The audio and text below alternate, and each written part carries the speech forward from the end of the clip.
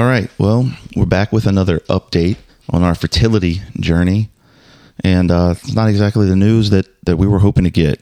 Nope. So Wednesday, Rosie had some additional blood work done. So just to give you a little background information, they drew blood Monday. What they measure is the level of HCG, which I guess is the marker or the indicator for pregnancy. So I think they said 48 hours, they want to see that level double. So they thought that we were in the low range, and they still, were a little optimistic. So Rosie went back and got blood work again Wednesday, and it went down, right? From 20 to 18. Correct. So we did get the news that this was not a viable pregnancy, which is absolutely the worst thing that you can probably hear.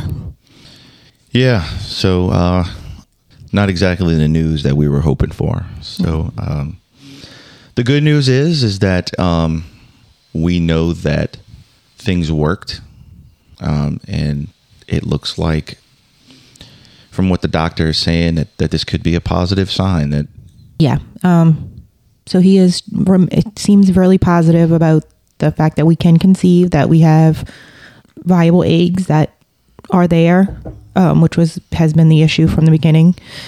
But it's still sad. It still hurts.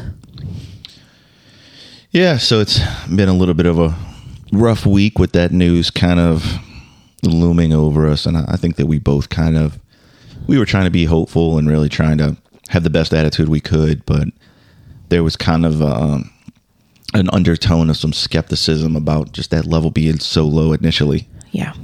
So from here, the good news is that we can resume treatment next month. We don't have to take any time off. And so what they refer to this is, I think we alluded to this in the first episode, that we were concerned that there could have been what's called a chemical pregnancy. Which is what it was. Yeah, which is what they're calling that. So ultimately, the whole process, I kind of mentioned this, it's kind of fascinating. So then there's all these chains and all this stuff of DNA that has to be right in order for the embryo to survive. So the way that Jay explained it was, some of that stuff just wasn't right. And it essentially just kind of terminates itself, knowing that it's not going to be able to survive the length of the pregnancy. Right. So, yeah, this is just going to be a quick little update. We didn't want to leave anybody hanging or put anything out there to make people think that, something was going on that might not be. But we want to share this journey. We know so many people that have been through this, and it shouldn't be a secret. And that's what we've kind of talked about. We want everybody to be in the happy parts, and that comes with sad parts. So we've shared it with all of our friends. We've shared it with our family, and they know what we're going through. And if anything, this is just our way of letting people know that they're not alone in this journey. Yeah, and I can't say enough good about our friends. Wednesday when we got the news, obviously Rosie was pretty devastated. So, I kind of texted everybody that we had told, just our inner circle, the people that knew that, what's been going on. And, they were kind of sharing some of that excitement and some of that hope with us. But, ultimately I had to share the bad news. And, as soon as the work day was over and people's schedules kind of settled down, it's just, our friends just showed up here in full force, and it was just, it was awesome, and it's not like I don't need you to show up with food or a bottle of wine or a sympathy card or any of that kind of stuff. It's just them being here, Ray and Dara and Wyatt came over, straight from the gym. They have those responsibilities in the evenings, and they just showed up. I mean, still sweating from their workout. And Scott and Leslie and the kids came over, and just the amount of phone calls and just the outpouring of support and concern. It's overwhelming. It is. I don't know. I mean, I know people keep this kind of thing a secret and they don't talk about it, and it's not, kind of like, oh, don't tell anybody. And I don't know that I could have done that. So feel the way I feel right now and not have the support that we have. I don't know if I would have been able to deal with that. I need people to be there for me. And, they have, I can't say enough about the text messages and the phone calls and the just, hey, you all right? Like, that I've gotten. And I really don't think I could have done it without it. Yeah, there is no doubt, and that's kind of where we are. We really wanted to share our story. It's a little uncomfortable, in a way. There's a certain amount of it that, it's hard to share, but I think it's a good thing. I want to share it. I want somebody else to hear it. Somebody that's either been through it or may go through it, or somebody that's going through it now. I think it's a powerful thing that, that we all know that we're not alone, and there's other people that are absolutely dealing with a lot of the same things that we are. And, again, I'm almost feel like I'm in an echo chamber here, but, on the last episode that we did on this, we kind of talked about how when we bring the subject up, people say, oh, well, either I went through it, my best friend went through it, my sister, oh, well, my mom did it to have me. Mm-hmm. I mean, we're 100%. When we bring it up, it's either that person or someone very close to them has experienced the same thing. And they don't really open up about it until we do. And it ends up being a great conversation. And, you can kind of grow your support system that way, just opening up to people. And it's, and look, even with this disappointment, when we started telling people, these people come out of all kinds of places. People that have multiple children tell you, hey, we had this many,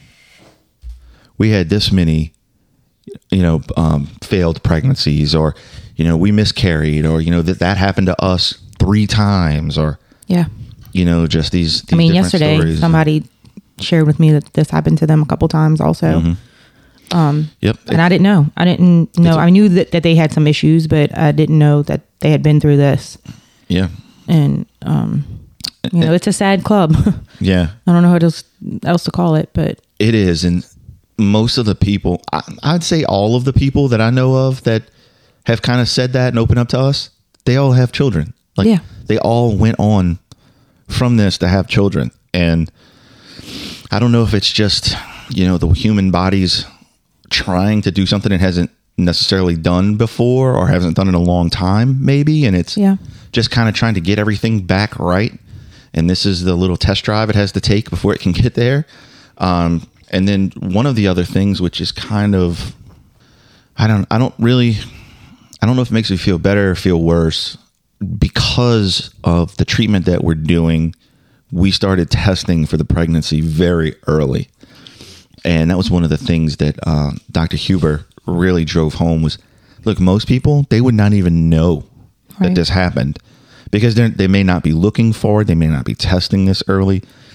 So it seems like, and of course, I go to the old faithful internet and start reading, and it seems like there's probably hundreds of thousands of people that go through this every year and don't even realize it. So I don't know if we were the fortunate ones or the unfortunate ones to recognize that this did happen to us, but it did. It's been really sad, and hopefully it's a good sign that our treatment is working. That we've found a good protocol with the hormones and with all the treatment and all those shots.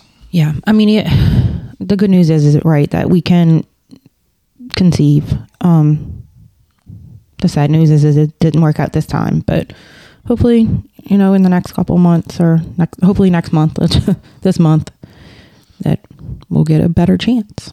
Definitely. Well, I said it was going to be short. We're about 10 minutes into this. I don't know that there's much more that either of us can really say on the subject, but hopefully. I just want to say thank you to our friends. That's why I wanted to put this out. I just think that they need to know how much I appreciate them. Definitely. I'm glad you added that in. Hopefully the next time you hear from us on this subject, it's going to be a complete 180 of what we're telling you now. Let's hope so. That's our hope. And we had a friend over Thursday that had just an absolutely amazing story. And I'm not going to share his name at this point. I think he'll be on the podcast sooner or later.